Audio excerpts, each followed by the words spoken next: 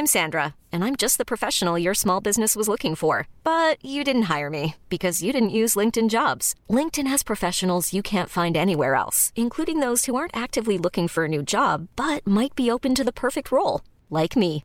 In a given month, over 70% of LinkedIn users don't visit other leading job sites. So if you're not looking on LinkedIn, you'll miss out on great candidates like Sandra. Start hiring professionals like a professional. Post your free job on linkedin.com/achieve today.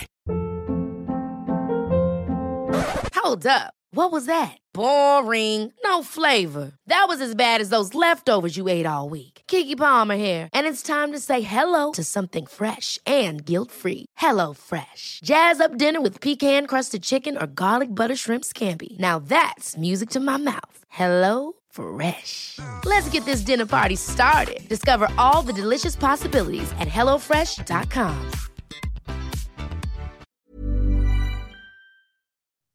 Jesper, gamle dreng. Hvad så, David? Jamen, jeg siger bare til dig, at for at være et helt menneske, så skal man være et belæst menneske. Ja. Eller behørt. Ja. For lydbøger.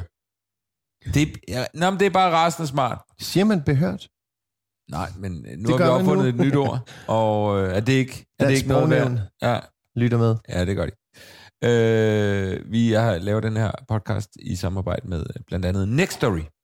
Nextory. Nextory. Som er en tjeneste med lydbøger og e-bøger også for den sags skyld, hvis man hellere vil læse. Og du er en læsehest. Jamen, jeg ville gerne være det mere, end jeg i virkeligheden er. Jeg er en lyttehest. Der er jo bøger på regionen herinde. Ja. Og jeg får det ikke gjort, hvis jeg skal være helt ærlig. Men så kan man lytte til dem. Det er jo genialt. Og jeg vil lige spørge, har du nogensinde læst Charles Bukowski? Nej. Gammel fyr. Rigtig gammel. Ja, og han er død nu. Men altså, jeg har så optur over Charles Bukowski. Det er mange år siden, jeg læste det. Nu går jeg i gang med at lytte til det. Og der er både nogen på dansk og nogen på engelsk. Og det er mega svedigt begge dele. Og det er sådan lidt, jeg tror, der var nogen, der vil sige, han var ikke woke. Charles Bukowski var det modsatte af woke. Men det er du heller ikke. Nej. Det er du. Det er super woke. Super woke. Mr. Woke. Men nogle gange er det også bare spændende at høre et blik tilbage i tiden. Og se, hvordan man snakkede om nogle ting dengang. Og han er sådan en fuldstændig uden filter. Han er drikfældig. Han har mange kvinder. Han ryger smøger.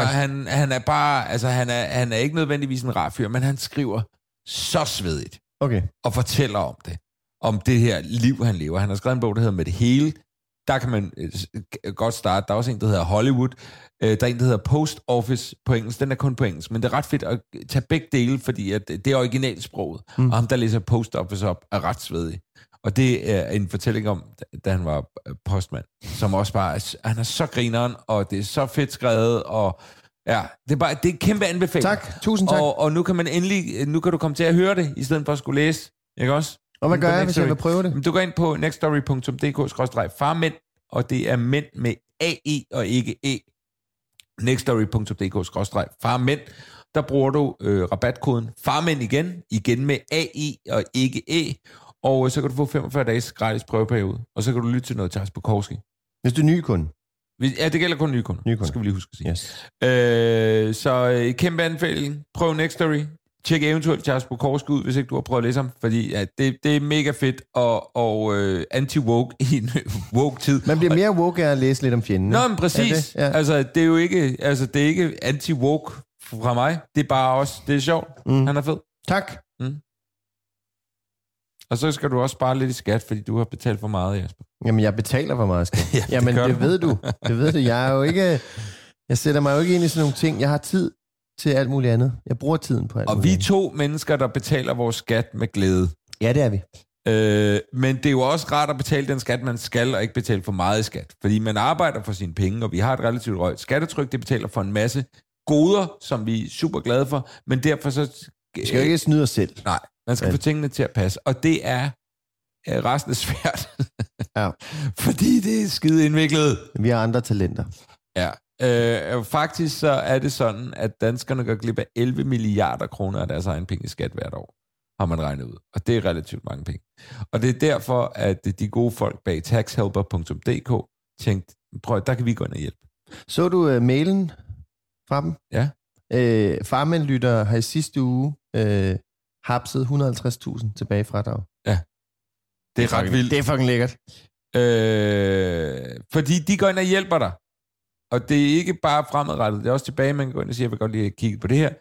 Og så skal man svare på en række simple spørgsmål, som ligesom kan pejle dem i retning af, okay, er der noget at komme efter her? I gennemsnit så får hver bruger af Tax Helper 3.000 kroner tilbage. Det er klart, at Tax Helper tager sig betalt, og de tager 20% af fortjenesten. Ja. Det vil sige, hvis der ikke er nogen fortjeneste, så betaler du ikke noget. Der er ingen risiko. Der er ingen risiko. Det er kun, hvis der er noget at hente for dig, at du betaler til Tax Helper. Og det er bare resten smart, for der er alle de der fradrag, når man går ind og kigger på sådan en selvangivelse, ikke? Og man tænker, I don't know.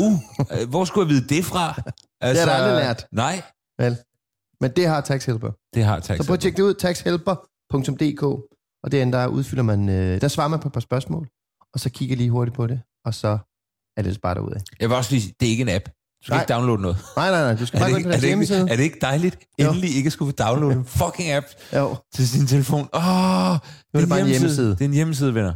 Taxhelper.dk. Gå ind og tjek det ud, se om du skal have noget tilbage. Nu kommer der noget podcast, ikke? Mm.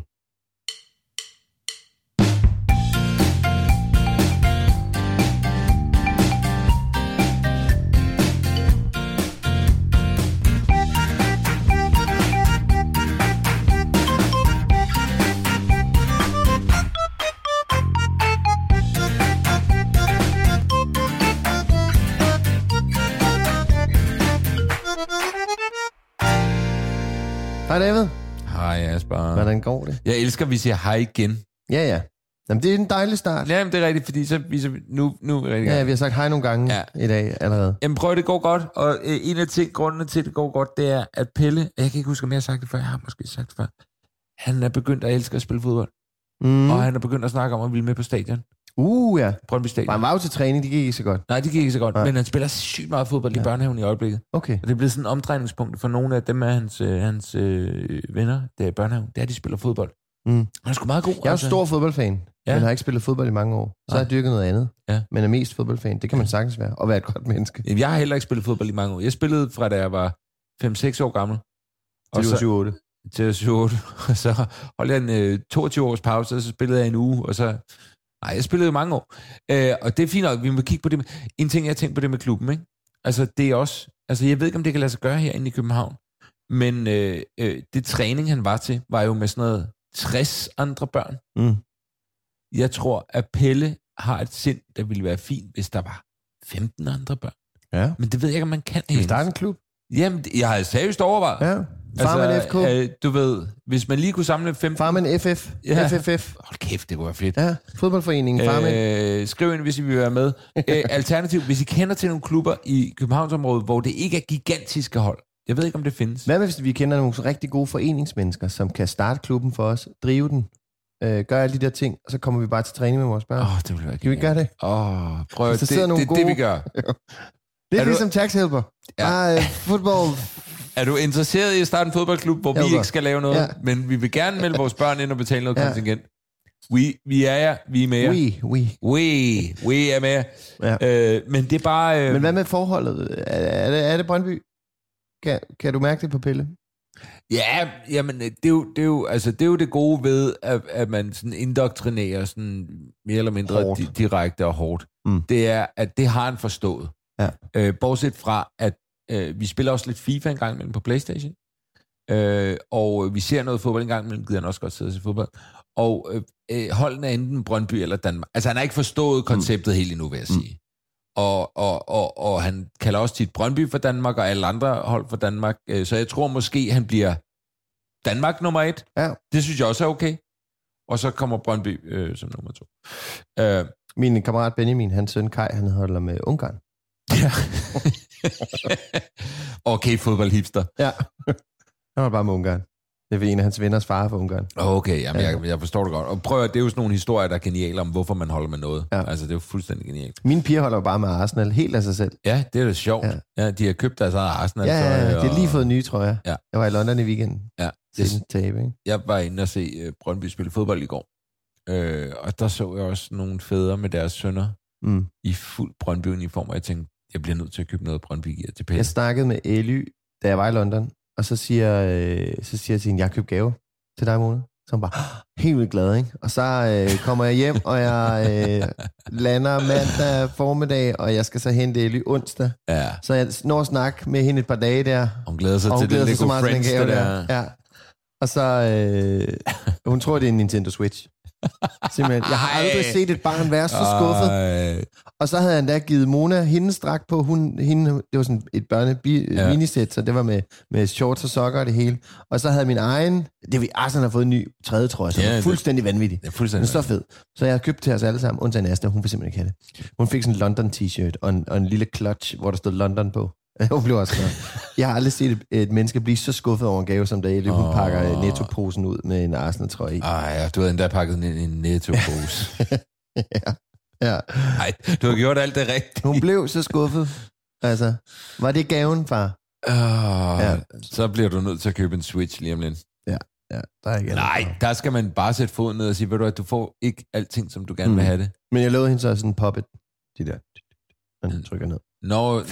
Nå, ja, okay. Om det er også til at mærke, en Switch er jo en dyr omgang. Ja. Det er en meget stor gave. Ja, det er det altså. Er dine børn også syge?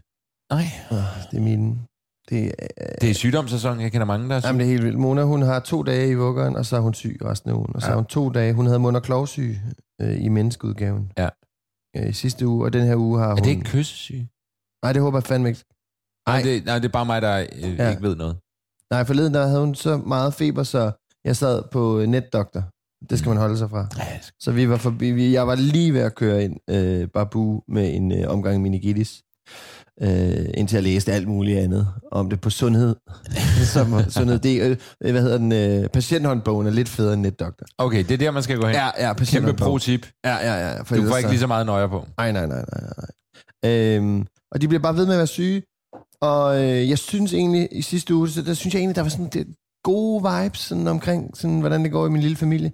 Men det, nu er vi tilbage på der, hvor det er sådan, fuck, hvor var det nice, ikke at have børn. Jamen, jeg siger det. Ja, men det må man jo godt sige. Ja. Man mener det jo ikke dybt i hjertet, men man mener det helt overfladisk. Man savner tiden, hvor man bare selv kunne være syg. Ikke? Fordi nu Asta er også blevet syg. Og jeg passer minimalt arbejde i den her uge. Ikke? Men de der timer, jeg er væk, det er jo ubarmhjertigt. Fordi Mona er også hjemme og er syg og er sindssyg. Og Asta prøver jo at overleve sin sygdom, samtidig med, at hun så skal passe. Ikke? Og jeg skal hjem. Ja. Det var dag. Vil du blive her lidt længere? Må jeg tage en lur på sofaen? Ja, det må du godt. Ja. Jeg vil gerne lige læse avisen ude på toilettet, og så lægge en time på sofaen. Vi har nogle gode, vi har fede blade derude og sådan noget. Du sætter det bare ud. Det vil jeg meget gerne. Take as long as you want. Ja. Nej, de er ikke syge. Til gengæld så er Lea jo der, hvor hun er så tæt på at gå, og så hun crasher hele tiden. Seriøst, hun er et stort blåt mærke. Og nogle gange tænker man, du bliver jo hjerneskadet af det her. Altså, hun slår hovedet så meget. Heller et hak i hovedet, end et hak i udviklingen. Hvad? Er det noget, du lige har... Nej, det er noget, jeg har hørt nogen sige. Nå, okay. Jeg troede, vi havde hørt det i podcasten. Har vi det? Vi har også lavet mange afsnit. Ja. For mange. Jamen, det lyder det er et godt tip. Også lidt hårdt. Heller en lille hjerneskade, end ikke at lære at gå. Ikke at lære at gå for sent. Nej. Så hun virker langsom i forhold til sine medmennesker. Men det er fandme ikke... Altså, det er så tæt på. Altså, hun er gået for 2 skridt, nogle gange godt lige tage 5-6 skridt. Vi er virkelig... Det er fedt. Jeg kan godt lide det. Det er som om, der sker... Men hun starter jo også fandme i dagpleje næste uge, Jesper. Det er fedt. Det er lige om lidt, mand. Ja. Stille og rolig indkøring selvfølgelig og sådan noget. Og jeg må også sige, at jeg glæder mig også. Altså, den her barsel har været... Det er super hyggeligt om dagen, men det igen, og jeg tror også, jeg snakker om det sidste uge, det er, når jeg så skal ned og hente, og det går op for mig, at hele dagen er med børn.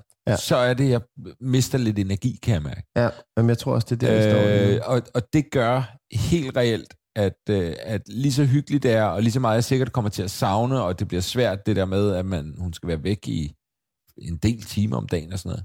Lige så meget kan jeg godt mærke, at jeg glæder mig eddermame til lige at få sådan et lidt voksenliv, og kunne arbejde, sådan bare sætte sig ind, og der ikke er, altså, okay, du har 1,5 time, måske, hvis hun ikke vågner, til bare lige, det glæder jeg mig sgu til. Det må jeg være ærlig omkring. Jeg er jo sådan, i går aftes, der sagde jeg er færdig med dagen kl. 21, der vil jeg gerne til fodbold. Ja. Og det er jo bare det der med, at man er nødt til at sige det højt til sin familie. I skal bare lige vide, far er ude. Ja. Eller det vil sige, jeg sidder lige der i sofaen, men jeg vil gerne se den fodboldkamp kl. 21. Ja. Det kendetegner meget godt situationen lige nu. And that's life. Sådan er det, og det skal nok gå alle sammen. Okay, Pelle, han har udviklet sådan en sygt provokerende ting.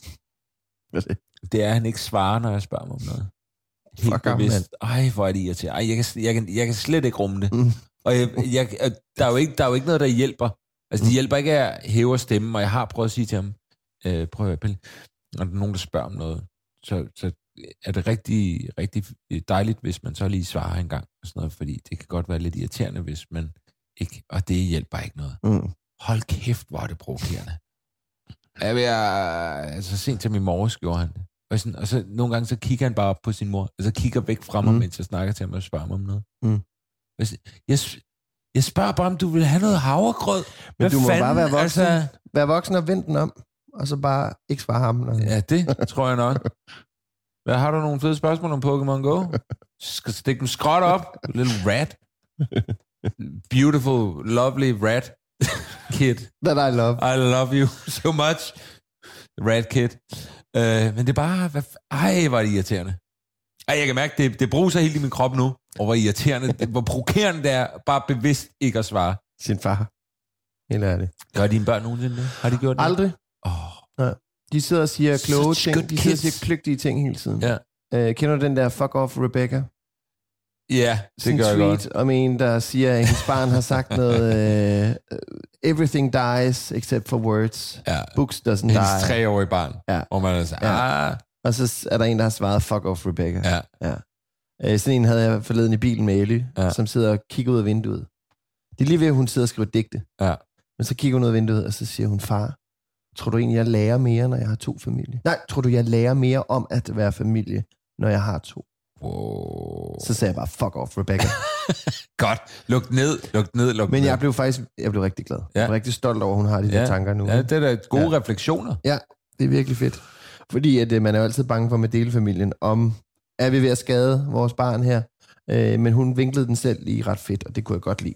Ja. Men jeg vil ikke skrive det nogen steder, fordi så havde jeg fået en fuck off, Rebecca. Ja, der skal man altså også lige slappe lidt af nogle gange. Ja. Men ved du, hvornår man ikke skal slappe af? Nej. Det er, når man føder. Det er rigtigt. Man skal huske at slappe af. Ind imellem vejerne. Ja, det er klart. Skal man... Der vil vi gerne sige til kvinderne, husk at slappe af en gang imellem, og så nogle gange ikke slappe af. Ja, lige præcis. Men den fede overgang var simpelthen, fordi i dag, der har vi jo lidt et tema. Ja, det må man sige. Vi har en special guest. Går vi så. Lige om lidt kommer der en jordmor, der hedder Katarina. Ja. Og så Because we got questions. Yes. Many of them. Ja, og vi ville egentlig måske godt have taget dem, inden vi blev fædre. Men nu kan vi hjælpe jer, hvis I er på vej. Eller hvis man skal have nogle flere. Eller hvis man har en time, man lige skal have brugt på et eller andet. Så kan man høre det her afsnit. Jeg er sikker på, at det bliver aldeles rasende hyggeligt og underholdende og interessant. Lad os få ind.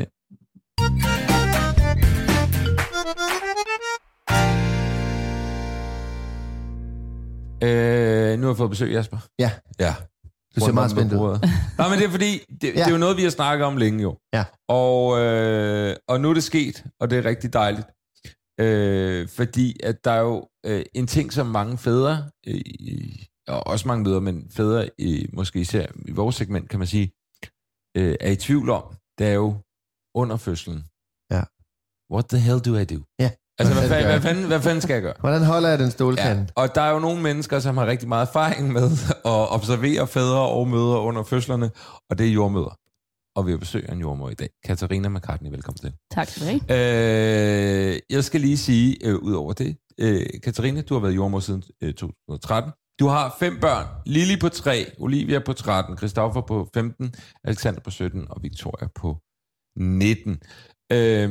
Så du har ligesom også selv været det igennem, kan man sige. Ja, det har jeg. Er man sin egen jordmor? Nej, det er man overhovedet ikke. Altså, jeg var jo jordmor ved fødslen af min sidste. Men det var jo, fordi min kone fødte hende. Ja. Så der var jeg både jordmor, men jeg var også partneren. Ja. Det må være en lidt svær balance, tænker jeg. Ja, det er det. Det er faktisk en kunst, og jeg kom ligesom mange andre fædre og partnere også til at, undskyld udtrykket, fuck op undervejs. Ja. Så selvom jeg kom med al min viden som jordmor, så var jeg jo også kun parten der på det tidspunkt, jeg stod på sidelinjen. Ja.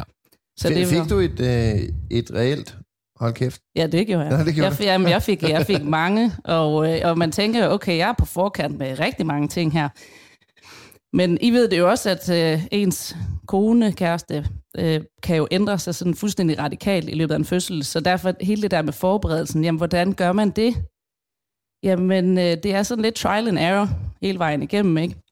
Og det var det også med Christine. Jeg havde sådan sagt til hende, der er kun én ting, jeg ikke gider, når du skal føde, det er, at du må ikke kaste op. Jeg hader, når de kaster op. Fordi det er jo sådan tit... Vil der nedlægge et forbud? Jamen, jeg havde sådan, det er en klar aftale. Ingen bræk. Fordi det er sådan eksorcistagtigt, ikke? Altså hovedet drejer lige 360 grader, og de kan ikke styre det vel. Pres nedad, kæmpe pres udad. Men det var det første, hun gjorde, det var at kaste op. Så jeg var sådan, okay. Allerede første aftale, den kan du ikke overholde her til vores fødsel, åbenbart. Så må vi se, hvordan jeg agerer. Lige præcis, så er der lidt carte blanche. Så nu er det jokes. Lige præcis, ikke? Så kan man... Men så havde jeg jo tænkt, okay, hun kaster op. Vi skal have noget med, hun kan spise let fordøjeligt. Og jeg tænkte, tukkiks. Ja. Hvem kan ikke lide tukkiks? Det kunne min kone ikke. Nå. Så da hun står her hun lige har haft sådan en rigtig, rigtig god ved, og jeg tænker, det er nu. Nu har hun lige 2 minutters pause. Ind med en tukkiks. Jeg kommer, stiller mig siden af. Prøv at høre, honey, kan du ikke lige spise den her? Jeg skal ikke have nogen fucking tør tukkiks. Nej, det skal du faktisk overhovedet ikke. Må jeg lige spørge der, fordi er tukkiks noget, I spiser normalt? Altså kan hun normalt lide det, eller tog du en chance? For det synes jeg også er ret vildt, hvis du tager en chance på forplejning under fødsel. Skal vi kalde det en kalkuleret risiko? Ja, det kan vi godt.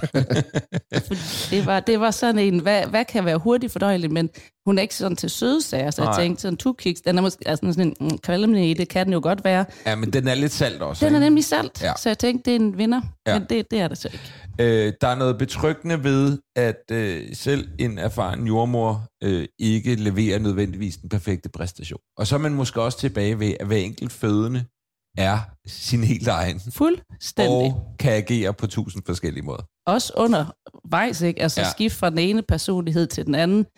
Og jeg synes, det gør så meget gældende tit, hvis jeg har haft en fødsel med nogen. Jeg kan faktisk sjældent genkende den fødende. Fordi det er deres hele appearance, deres udseende, der ændrer sig. Men tit manden eller partneren, der er med, dem kan jeg genkende. Ja. Men det siger lidt om, hvad de går igennem, de her kvinder. Så det der med at sige, jamen, jeg kan 100% regne ud, hvad min kone hun vil have.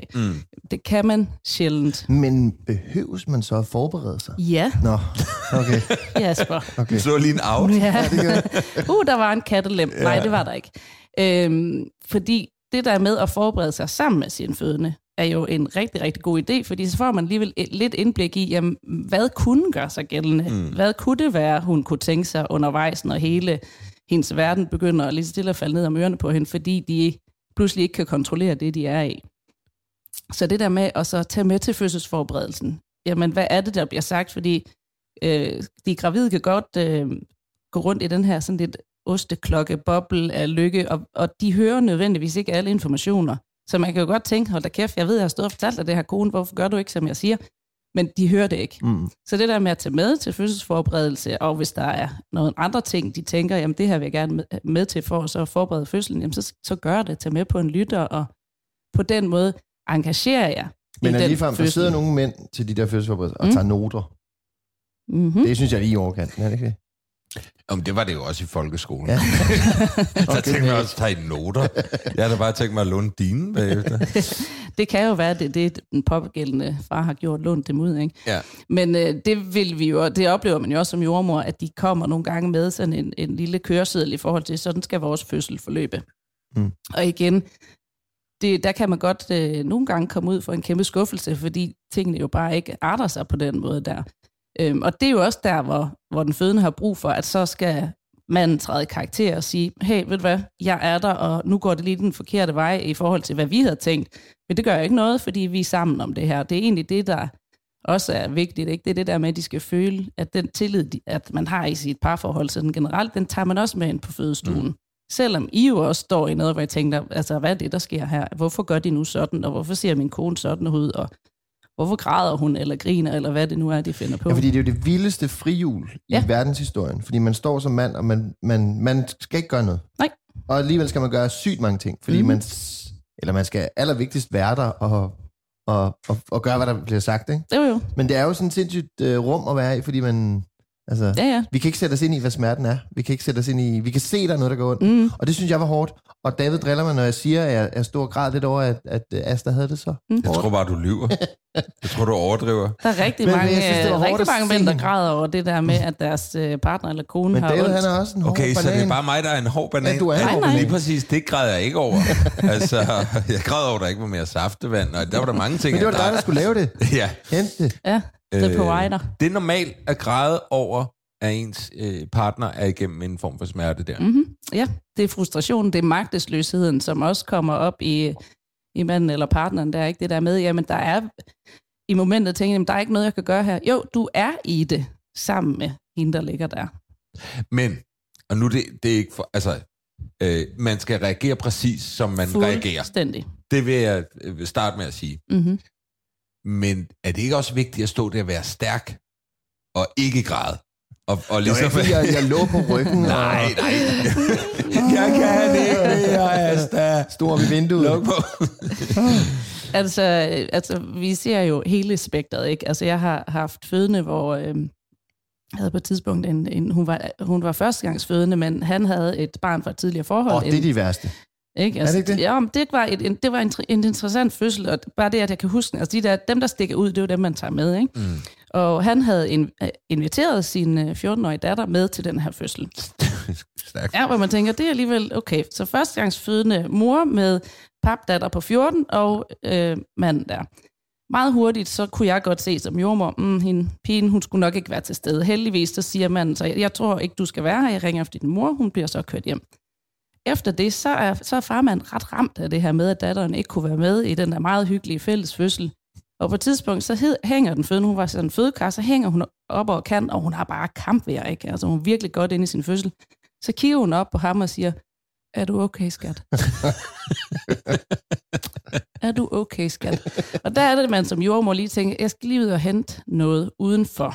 Ja. Fordi hellere det, end at sige, lige præcis det der, nu der er du da kraftedeme sammen. Altså, hun ligger der og kæmper for at få jeres barn ud. Altså.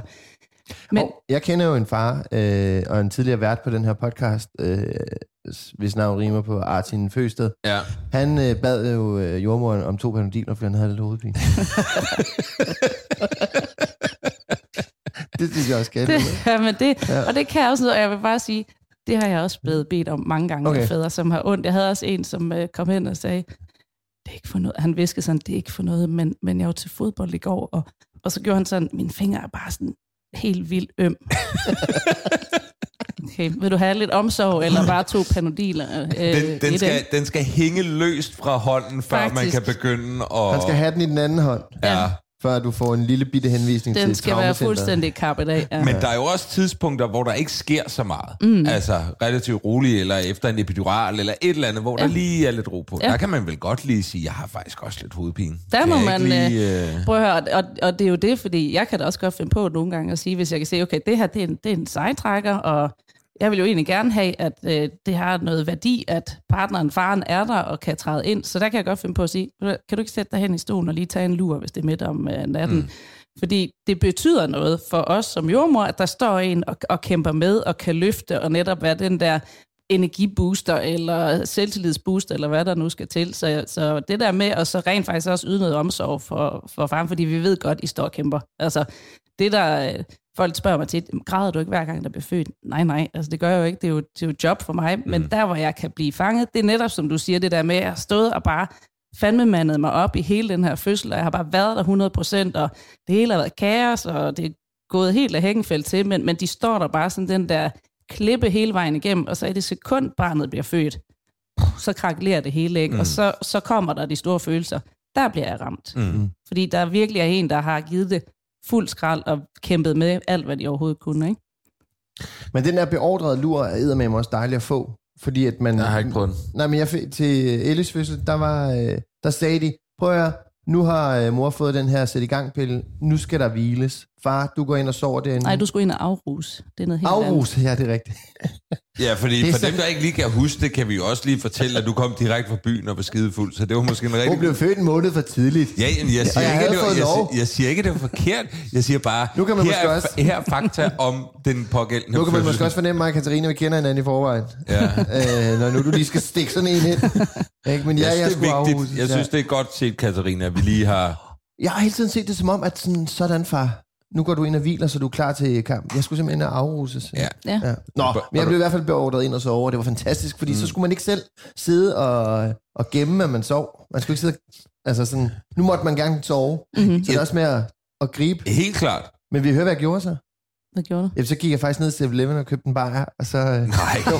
Gjorde du det? Ja, det var fordi... Der var gået mange timer, og så skulle jeg sove. Så sagde jeg, nu skal du sove. Jeg er ikke fuld mere. Nej, lige præcis. Jeg skal da ikke sove. Og så lå jeg bare der, og det hele kørte rundt. Så gik jeg ned til 7-Eleven og købte en bajer og en pakke smøger, og så sad jeg ude på en bænk ude for en ride og røg en smøg og drak en bajer. Og så kunne jeg sove. Okay. Og så var jeg helt. Så var du helt. Så trådte du til. Ja. Jeg tror, det mest besynderlige, eller sådan absurde, det er ikke absurd, det er på en positiv måde, men vores søn, 5-årige søn, skulle fødes hjemme. Det lykkedes ikke efter mange timer. Prøvede alt muligt, akupunktur, alting. Det var fint. Men der skal noget mere til, så efter en 24 timer eller et eller andet, så tog vi op på ride.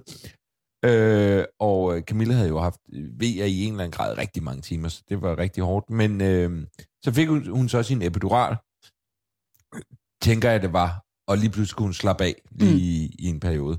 Og der var jeg ude og hente pizza, fordi det var ligesom, skal jeg ikke hente nogen pizzaer? Jo, helt klart.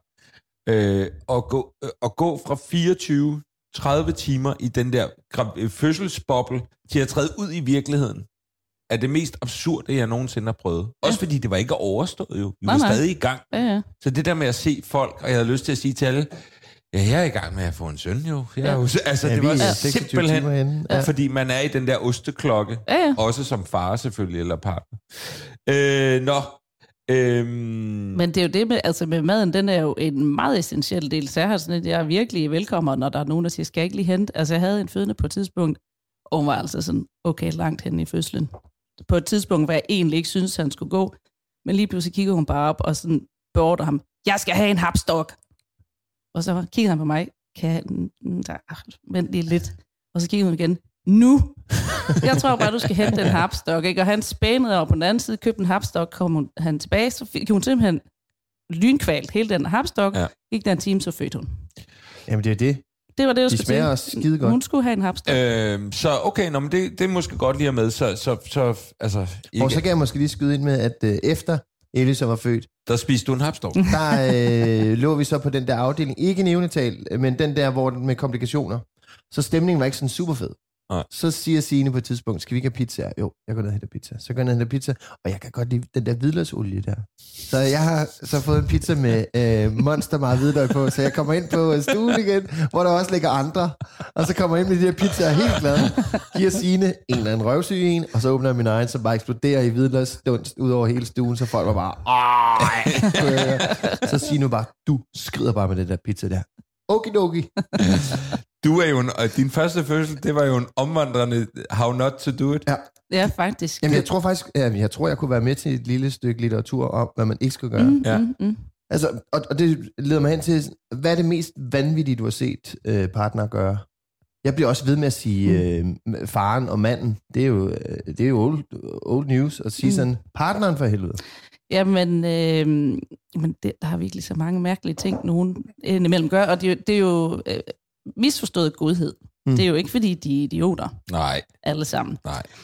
Jeg har haft en idiot. Virkelig idiot, hvor konen hun lå, og hun kæmpede, og det hele var lort, og hun havde virkelig, virkelig sindssyge smerter, og kunne slet ikke være nogen steder. Og til sidst får hun den her dejlige epidural, alt er godt, og så smider han sig, altså sådan meget dramatisk hen i stolen, og bare sådan kaster sig ned og siger, jeg havde aldrig troet, det skulle være så hårdt at føde. Ting, der ikke skal siges fra en mand på en fødestue, hvor konen ligger og har altså nærdød oplevelse. Nej. Og det var virkelig den, hvor jeg tænkte, okay, af alt man kan toppe med, så er det den.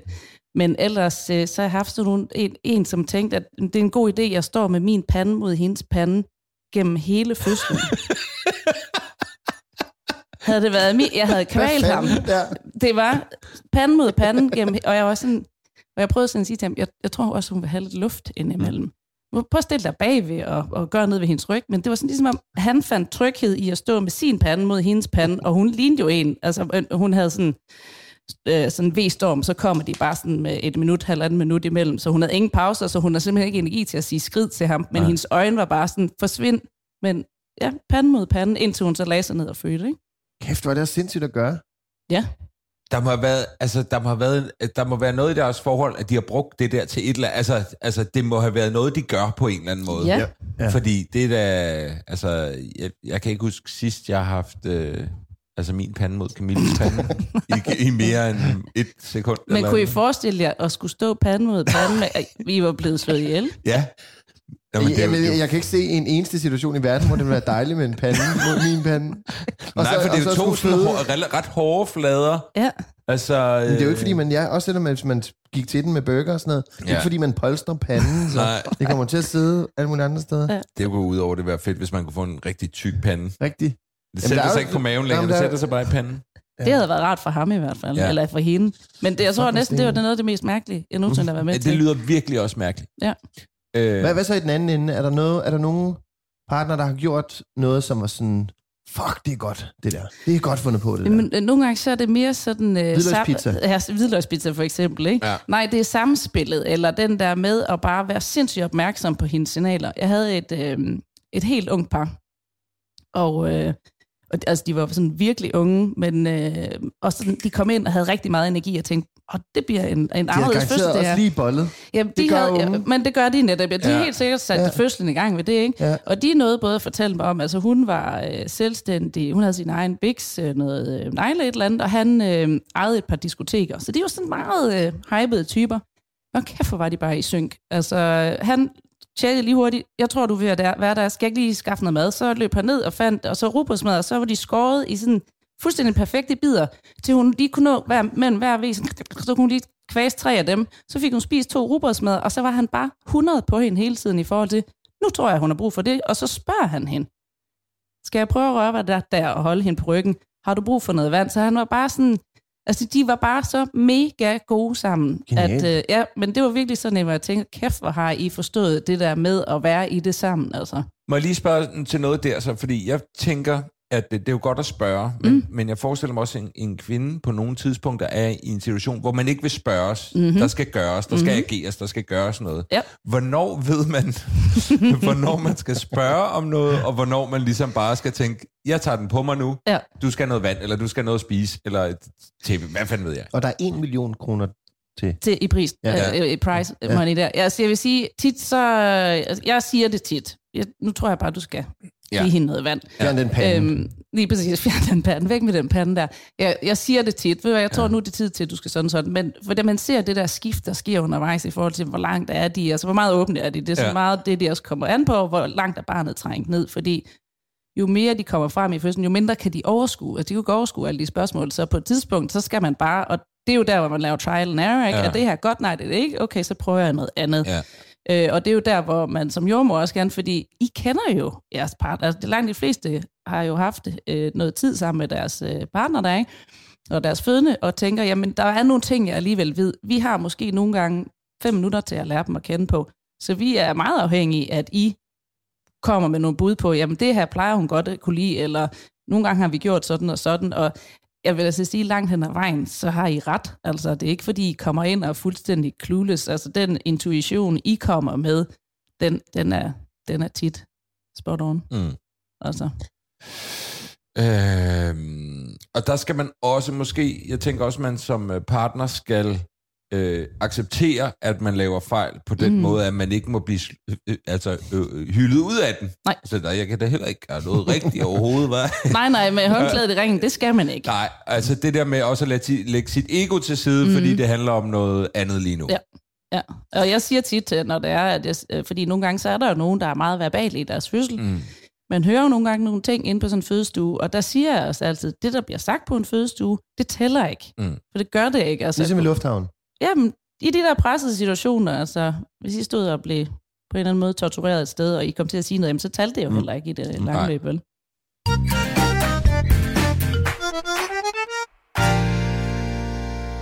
Nu vender jeg lige tilbage til, når partnere agerer måske ikke helt optimalt. Har du nogensinde følt dig kaldet til at sige noget sådan lidt hårdt? Ja. Altså være sådan, nu skal du tage dig sammen, eller hvad man nu siger. Ja, men det var fordi, et eller andet sted, så forlader vi jo også på, at I har tillid til os, og det vi gør.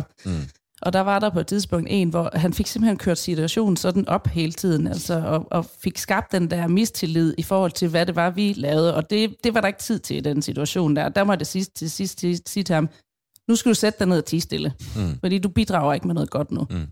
Og så skal jeg jo lige tage snakken bagefter, ikke? Fordi så sad han der som sådan en slået hund, men det var jeg simpelthen nødt til at sige. Jeg tror faktisk, jeg sagde hold kæft, fordi jeg havde ikke tid til at så stå og vente. Og ja, så kan man godt blive lidt skrap. Ja, men accepterede han det? Ja, okay. Det gjorde han. Ja. Men det kunne også være... gad man godt at sige. Men det kunne også godt være sådan en type, som måske ikke engang accepterede det der. Altså, det er jo dejligt, at han accepterede det. Så okay, jeg forstod besked. Ja, det gjorde han. Hvordan reagerede han så bagefter, da I tog snakken? Men så var han sådan meget brødbetynget og sagde, det var han ked af, det var ikke det, han ville. Så sagde jeg, det er helt med på. Ja. Så men når vi når hertil, så er der ikke tid til alt muligt diskussion. Så, og det var han fuldt forståelig overfor. Men det var aldrig lidt rart at skal give voksen skal ud på en fødestue. Og det er heller ikke rart at få det, skal jeg sige. Har du fået skideball? Nej, på fødestuen? Ja. Nej, jeg har givet nogenlunde fornuftigt. Ja. Jeg tror også, jeg var okay på stue et eller andet, men så var der så alt det andet rundt om med... Ja. Med lige at blive et år. Hvor stor forskel er der på førstegangsfødende og flergangsfødende, anden, tredje, fjerdegangsfødende? Er der stor forskel? Lige så stor forskel, som der er på førstegangsfødende. Altså, det er jo det, der er med de fødende, at man kan jo godt tænke, nu kommer der en andengangsfødende, så... Ja. Men nej, det ved man aldrig, hvad det er, man får. Kan man som jordmor efter en fødsel gå tilbage på vagtstuen og sige, så de andre spørger, hvordan gik det? Er der en... Ja, det var sådan en standard. Eller er de alle sammen så vanvittige og forskellige? Og... Nej, man kan godt gå tilbage. Man kan godt have sådan noget, hvor man tænker, hold kæft, hvor var du bare en god fødende. Altså sådan en, hvor man tænker, alt kørte bare, alt fungerede. Så går man tilbage og siger noget i stil med, jeg havde bare den fedeste fødsel. Ja. Altså, dem der, men det er jo dem der, hvor de bare sådan, man slår op i båden, okay, du åbner dig 1 centimeter i timen, flueben ved den, ikke? Du føder på så mange pres, flueben ved den, og der er ingen bristning bagefter, alt er bare sådan... Ingen brækker sig. Ja, og ingen brækker sig. Meget, meget, meget vigtigt. Ingen brækker sig. Jeg går ud fra, at du også har oplevet kvinder, der følte, som ikke var din egen partner, der kastede op. Ja. Blev du også sådan lidt sur på dem? Nej, men der kigger jeg jo så på manden og siger, og det er så nu, du skal hjælpe. Ja. Fordi det har jeg sådan lidt, det er uden for mine kompetenceområder, det her med opkast. Jamen det er fordi, nogle gange det går jo helt galt med det opkast. Ja, det er da også skide ulækkert. Og de har jo ikke spist noget, nogen af dem i 24 timer, ikke? Altså, jeg ved ikke, om I selv... Så det er den der... Det er gallen. Ja, det er nemlig, og det lugter bare. Og så hvis de lige har drukket noget af det røde saftvand, det er en klam kombination. Ja, det burde forbydes. Det kunne godt være, at man lige spækker en hurtig bøde efter dem. Bare lige sige, altså... Så kan det være, at de ikke gør det. Ja, men det... med mere og mere brugerbetaling rundt omkring, så bliver det måske... men det er sjovt, fordi... Ligesom at brække sig en taxa. Det er også strengt forbudt, ikke? Jo. Men det giver jer noget at lave, så på den måde er det måske fint nok. Altså. Jeg synes, det der var mest håndgribeligt, det var stålkanden med vand i. Ja. Fordi det var ligesom... Det var mig. Den havde jeg, den der. Men det ved vi jo godt, at vi skal give opgaver. Ja. Altså det bliver vi nærmest undervist i, ikke husk at give dem opgaver. Og det er derfor, som det første vi gør, det er jo nærmest at sige, og her finder I vand og saft og kaffe og det der. Altså det er meget vigtigt. Men på riget har den mindste stråle i verden, så det er 2 kræfter med. Hvis jeg havde fyldt kanden op, så havde jeg mistet Monas fødsel. Er det rigtigt? Der skal mere tryk på det jeg ringer til. Ja. Det synes jeg faktisk, du skal indgive en klage. Men det minder mig lidt om den der stålkande, minder mig lidt om en gang i folkeskolen fik jeg at vide, at jeg var vildt god til at tælle baglæns. Så jeg troede, jeg var herregod til at gå og tælle ned. Så jeg talte ned til alle sportsbegivenheder, der var på skolen. Jeg var bare, Jasper, 10, 9, 8. Og sådan havde jeg det lidt igen. Du var god til kanden. Ja. Det var min stålkande, du. Det er mig, der har det her. Fik du den ikke med hjem?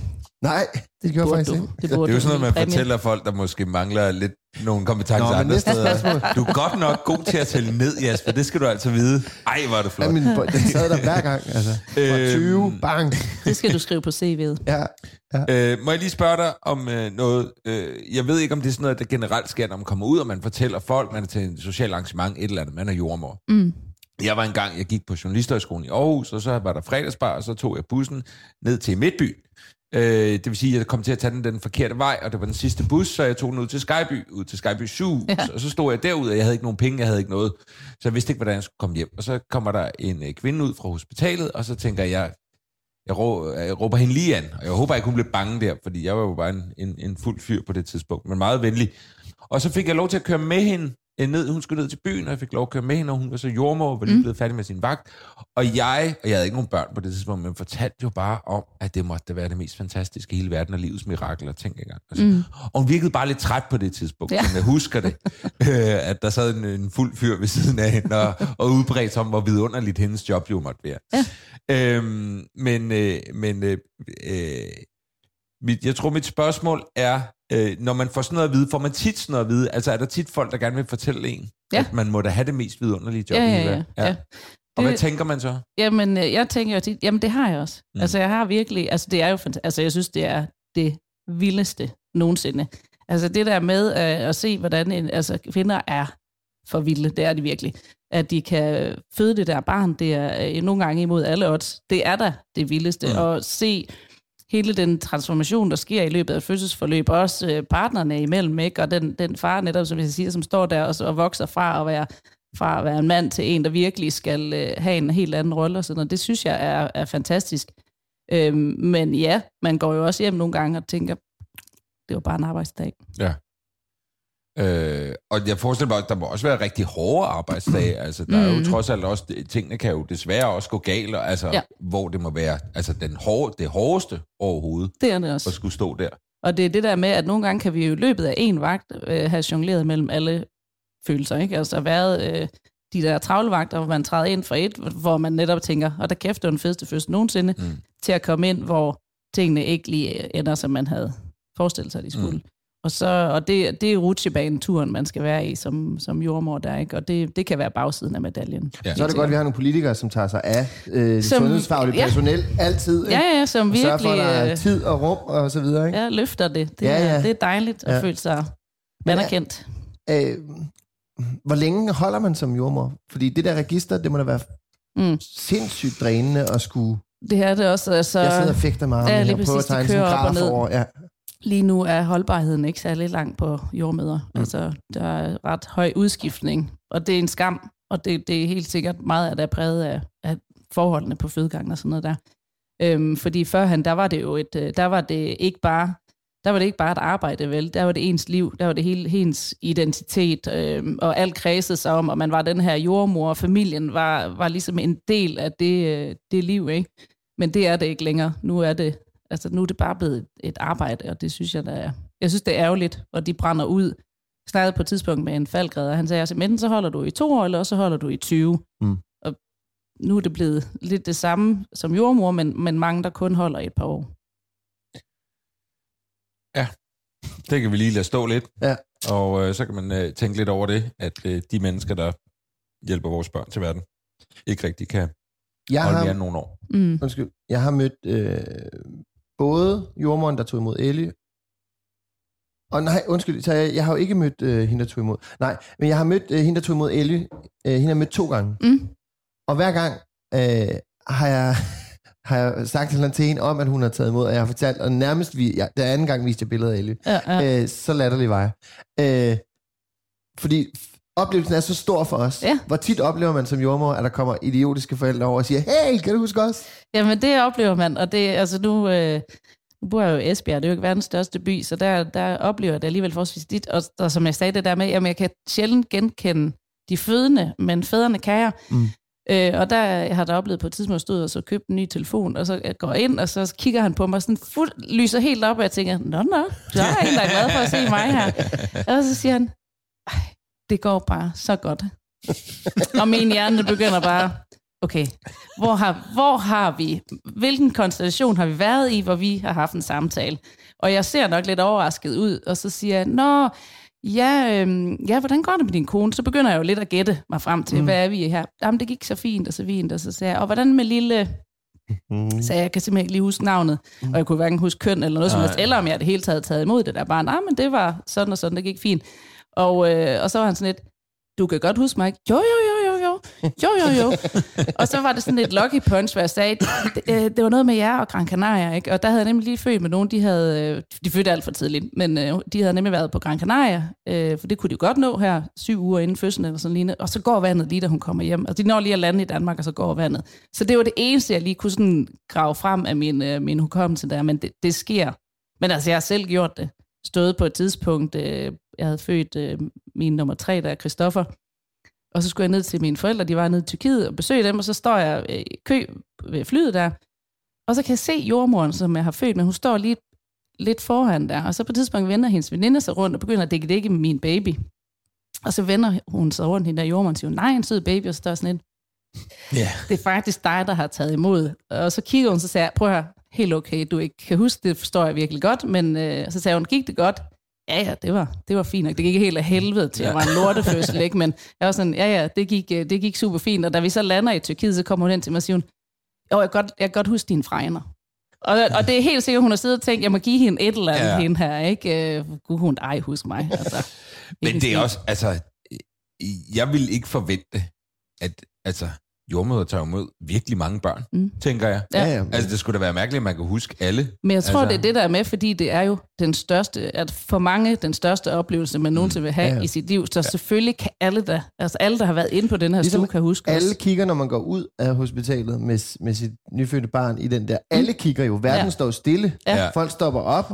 Se det, der er et nyt Velkommen til verden. Men så det, du siger, det er, at man skal på fødestuen, skal man lave noget spektakulært, så de kan huske en.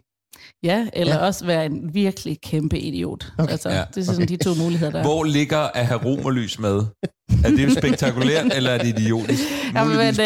Jeg har haft en, som han var meget sød, fordi de havde sådan virkelig talt igennem, og det skulle jo være den her luksusfødsel med duftlys og alt muligt andet, men vi må ikke have levende lys inde på fødestuen. Så han var sådan begyndt, ikke, hvor jeg var sådan, det er jeg godt nok ked af. Det ser rigtig hyggeligt ud, men vi må faktisk ikke tænde, fordi vi har jo ild og sådan noget der. Ikke? Så, og der var han bare sådan, Og duftlys stinker. Jamen, jeg ødelagde hele scenariet for ham der, ikke? Ja, lige præcis. Men det er også stærkt at tænke, at det kører man da bare nogle levende stearinlys ind på fødestuen. Jamen, det er lavendel. Ja, men det er det. Må lige noget helt andet. Det er fordi bare en gang, og jeg ved ikke, om du ved det, men en gang fik jeg at vide, at, og det er mange år siden, at der var jeg ved ikke, om man kalder det en jordfar, en jordmor, en mandlig jordmor. Ja. Og han var lige gået på pension. Det fik jeg at vide Peter. Det fik jeg at vide for sådan noget 10 år siden, tror jeg, eller et eller andet stil. Ja. Er der nogen, ved du det? Ja, det er der. Hvor mange er der? Er det meget få, eller er det... Ja. De var lige sådan en... Nu kommer Camille og Lea lige ind. Halløj. Hej, lille trold. Hej. De var, jeg mener det var 3, altså de var sådan nogenlunde den samme alder. Ja. Hvor ham Peter, han var på Hvidovre Hospital, i hvert fald. Det er rigtigt nok, han gik på pension. Og der er en mandlig jordmor stadigvæk på Kolding sygehus. Ja, han, så vidt jeg ved, så scanner han kun nu, så han er ikke med til fødslerne. Men jeg som studerende... Hvorfor? Er han ikke god nok, eller hvad? Han er mega god. Jeg gik med ham som studerende, og han er en stor mand. Altså, han har gigantiske hænder. Og vi måler jo med vores fingre, når han sådan sagde 1 finger, så var det sådan 3 stykker af mine, ikke? Så man skulle lige omvende lidt der, ikke? Men han, altså de der gigantiske hænder, de kunne bare noget med de fødende, og så var han jo bare sådan en med fødderne plantet godt ned i den jyske muld, så der var ikke noget, der hissede ham op, eller på nogen måde forstyrrede ham i det, han lavede. Så alle dem, som fødte med ham, de var mega glade for at være med ham. Altså nogle gange, det var faktisk især mænd, der lige kunne lave sådan, skal der nu en mandlig jordmor herind? Men altså, der er så også mandlige gynækologer. Ja, lige præcis, fordi han kunne det lige så vel. Og man kan jo godt have sådan lidt, hvad ved du om at føde, hvis du ikke selv er født? Jamen, det er da fuldstændig underordnet. Altså, hvis du kan finde ud af at være empatisk og omsorgsfuld, og så ellers al din obstetrik, så det er jo skide lige meget, om du er født eller ej, om du er en mand eller ej.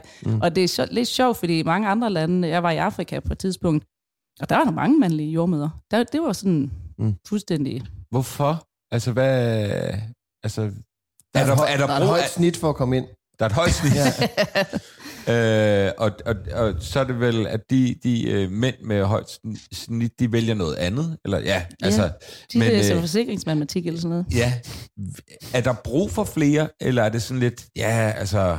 Jeg synes, det vil være fantastisk, og det tror jeg faktisk langt de fleste af mine kolleger synes. Men du ser jo det samme inden for alle de andre omsorgsfag. Så sygeplejersker, der vil man jo også gerne have flere mandlige sygeplejersker for sig, ikke? Men jeg ved ikke, hvorfor det er, de ikke...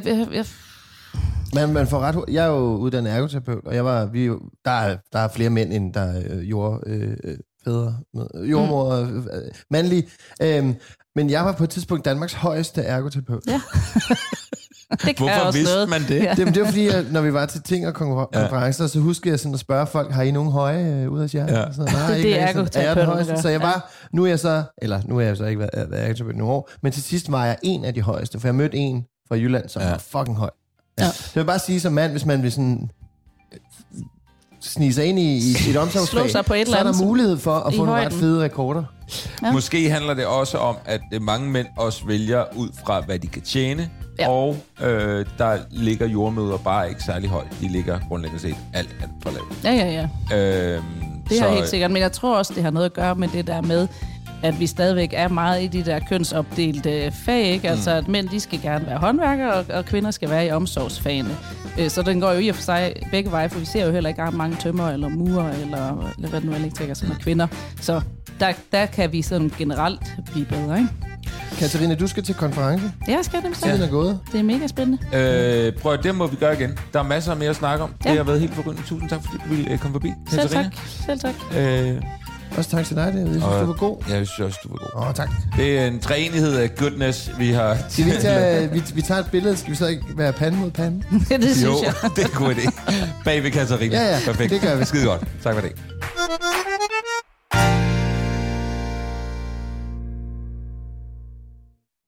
Det var fandme fedt. Det var kraftedeme fedt. Tak, Katarina. Hun skulle til konference. Og jeg har lige kørt hende derud, så nu er jeg lidt tilbage igen. Ja. Vi snakkede bare videre i bilen. Ja, vi kan på en besøg igen. Ja. Vi kan ringe til hende, måske. Vi kan bruge hende som sådan en ekspertkilde. Hun ved ikke, at hun siger ja til det her lige nu. Men det har hun gjort. Så hvis I har nogle spørgsmål til en jordmor, så skriv til os. Så kan det være, at vi lige kan ringe til Katarina. Her er Katarinas nummer. Ja. Det er... Ja, hun bor i Esbjerg, så hun kan ikke være her hver uge. Ja, hun svarer telefonen 24 timer. Ja. Så. Nogen, der kan være hos dig hver uge hele tiden, hver dag, 24/7, det er Next Story. Når du er træt af ikke at få proppet noget ind i hovedet, når du har taget alt dit reality, ikke også, som du sidder og ser og tænker, jeg kan ikke mere, mit hoved er fyldt op med bras, så skal du gå ind på Next Story, fordi det er lydbøger og e-bøger, der kan udvide din horisont. Det kan også bare være, at du vil underholdes. Det kan også bare være, at du vil læse noget faglitteratur. Det kan være, at dine børn vil underholdes. Det kan være, at dine børn vil underholdes.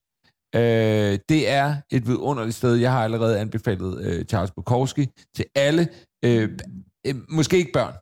Måske skal man være lidt ældre end et barn for at læse eller høre noget Charles Bukowski. Men prøv at du kan få 45 dages gratis prøveperiode. Du går ind på Nextory, nextory.dk/farmænd, og det er med AE og ikke E. Det er, når man siger AE, så lyder det som E, og det er der jo en grund til. Men det er farmænd med AE, nextory.dk/farmænd, og derinde bruger du rabatkoden farmænd, igen med AE, og så kan du få 45 dages gratis prøveperiode. Det skal lige siges, det er kun for nye kunder, så det er jo genialt. Kæmpe anbefaling herfra. En anden kæmpe anbefaling herfra, det er TaxHelper. Fordi TaxHelper har lavet en hjemmeside, som hedder taxhelper.dk. Og der kan du gå ind og svare på et par spørgsmål om din egen skat. Og så vil du med stor sandsynlighed finde ud af, at du at du betaler for meget skat. Ja. Så kan du simpelthen få nogle penge tilbage i gennemsnit. Der får deres kunder 3.000 kroner tilbage i skat. Nogle for mere, nogle for mindre, det er klart. Og det fede ved det er, at det er gratis, med mindre, at de tager 20% af fortjenesten. Det er det, jeg vil sige. Men hvis der ikke er nogen fortjeneste, hvis du finder ud af, men jeg har desværre ikke noget, jamen så koster det der ikke noget. Så skal du ikke betale et eller andet gebyr eller et eller andet. Så de kan gå ind og hjælpe dig, og guderne skal vide, og vi ved, at det er besværligt det med skat, og det ene fradrag, det andet, og det tredje, det fjerde. Det er der, de går ind og hjælper dig og siger, prøv at høre, my friend, my buddy, my sweet lover, tag min hånd og lad os vandre ind i skattelandskabet sammen, og lad mig vise dig, hvor guldet for enden af regnbuen ligger. Eller også bare lad mig gøre det. Eller bare lad mig gøre det. Du behøver ikke engang. Bare stå her Bare lige svar på de her spørgsmål, og så kan du stå herude. Allerede nu, fra sidste uge, hvor vi snakkede om den, der har vores lyttere, jer derude, fået noget, der ligner 150.000 kroner i fradrag. Så det er måske værd lige at gå ind og bruge 10 minutter på at udfylde nogle simple spørgsmål, og så svarer de med det samme, om der måske er noget at komme med. Taxhelper.dk. Det er ikke en app, thank God. Det er ikke en ringetone. Det er ikke en ringetone. Det er en hjemmeside. Det er ikke Crazy Frog. Det er taxhelper.dk. Taxhelper.dk. Crazy Frog fri zone. Tak for i dag. Hey, it's Danny Pellegrino from Everything Iconic. Ready to upgrade your style game without blowing your budget? Check out Quince. They've got all the good stuff, shirts and polos, activewear, and fine leather goods, all at 50 to 80% less than other high-end brands. And the best part? They're all about safe, ethical, and responsible manufacturing.